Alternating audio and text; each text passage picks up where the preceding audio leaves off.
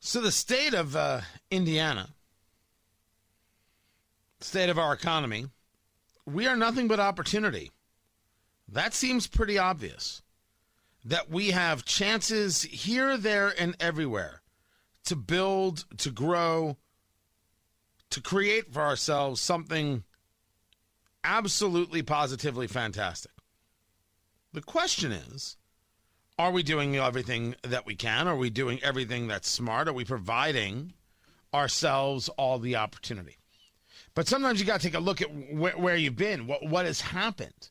Tony Katz, 93 WIBC. Good morning. Gary Dick joins us from InsideIndianaBusiness.com, on Twitter at IIB, at Gary Dick, Gerry, at Gary Dick, on the Twitter box. And you were making mention, Gary, that if you go back to 2009, Elkhart was highlighted as a place with large levels of unemployment.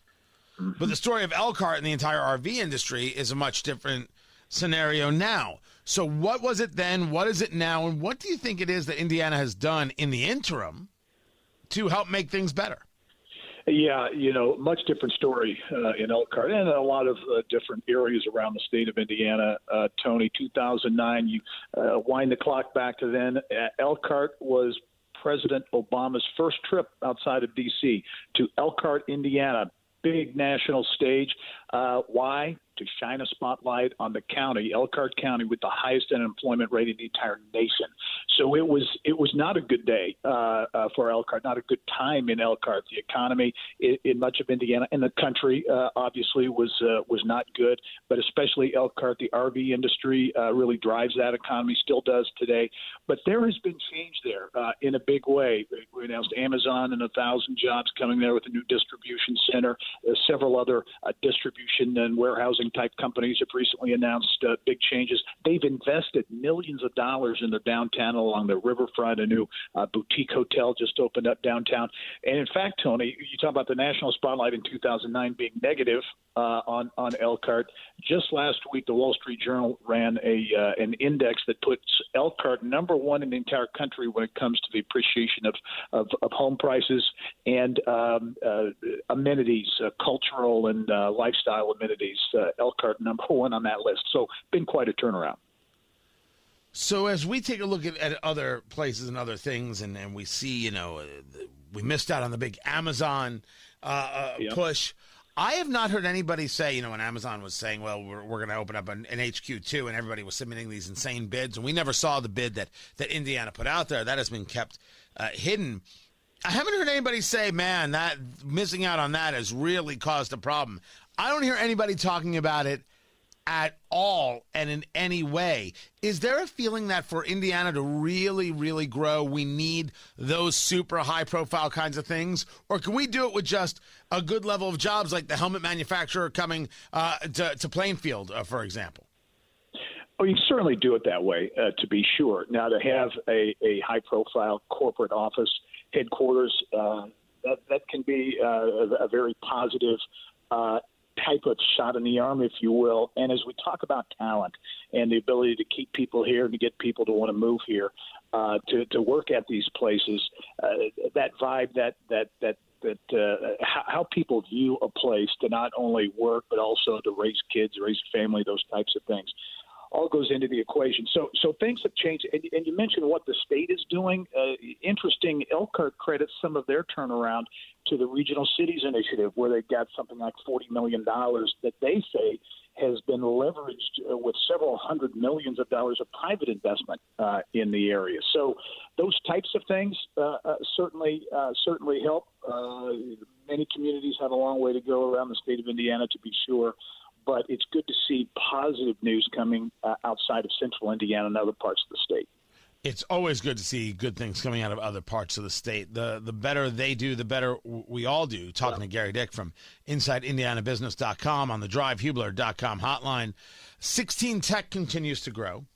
I have yet to get down there. I need to do it. Yeah. I've friends there, of course, the people at Circle City Suites. Cindy Hawkins and her whole team have moved over there from City Market. You're seeing more and more people talk about it. When it's, quote-unquote, done, What does it mean for people who come to downtown Indianapolis? Does it become a destination place? Is it supposed to be a destination place? What is the final desire, the final goal of 16 Tech? The goal, Tony, in a nutshell, is for 16 Tech to be a talent attractor, a development that has office space, research labs, access to academia, the medical community, co-working space, all those types of things, and then amenities, including, restaurants and those types of things. I think it can be, in part, a destination of folks downtown wanting to zip out maybe for lunch or early dinner, those types of things. But really, it's a talent attractor. It's viewed as something that can attract talent to Indianapolis. And it's top of mind for me because this has been talked about, I think, through 4 mayoral administrations here in Indianapolis. There were a lot of people who said it wasn't going to happen. It wouldn't happen.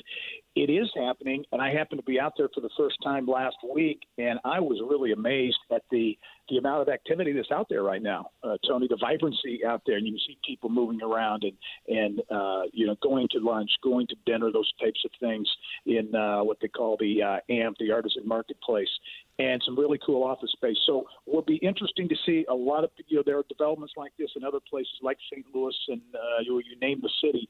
They're doing these types of things in part to attract talent to the community. So we'll see how successful it is. I think it's off to a good start just based on observations of when I was there last week. But after reporting on it and talking about it for so long, it was interesting to see things really starting to come to life. There's a story over there at your partner organization, IBJ. As you know, Inside Indiana Business and the Indianapolis Business Journal have come together. And over at the IBJ, there is a story. Could 2022 be the year for marijuana legalization in Indiana? 1, 2, 3, 4, 5, 6, 7, 8. A bag of weed, a bag of weed. Oh, everything is better with a bag of weed. It's the only help that you'll ever need because everything is better with a bag of weed. Gary Dick. Is this just a hey, interesting story? Or does Jim Lucas, the Republican from Seymour, Democrats in the House and Senate who may be okay with legalization, are they going to get some momentum this year? Will be interesting to see. I mean, I think there is some growing kind of a groundswell of support for it. A lot of people would say that'll never happen in Indiana. A lot of people said that about sports gambling, which obviously is happening now in Indiana, and Sunday alcohol sales and those types of things that people thought would never happen. So the debate will be an interesting one. It's going to get a lot of attention. That's a big talker, no question about it. And I think it will be one of those issues that a lot of people will be focused on next session. I just want to be clear. It becomes legal. I am opening a dispensary. Okay. This is happening. It's not even a debate. It's happening. It's there.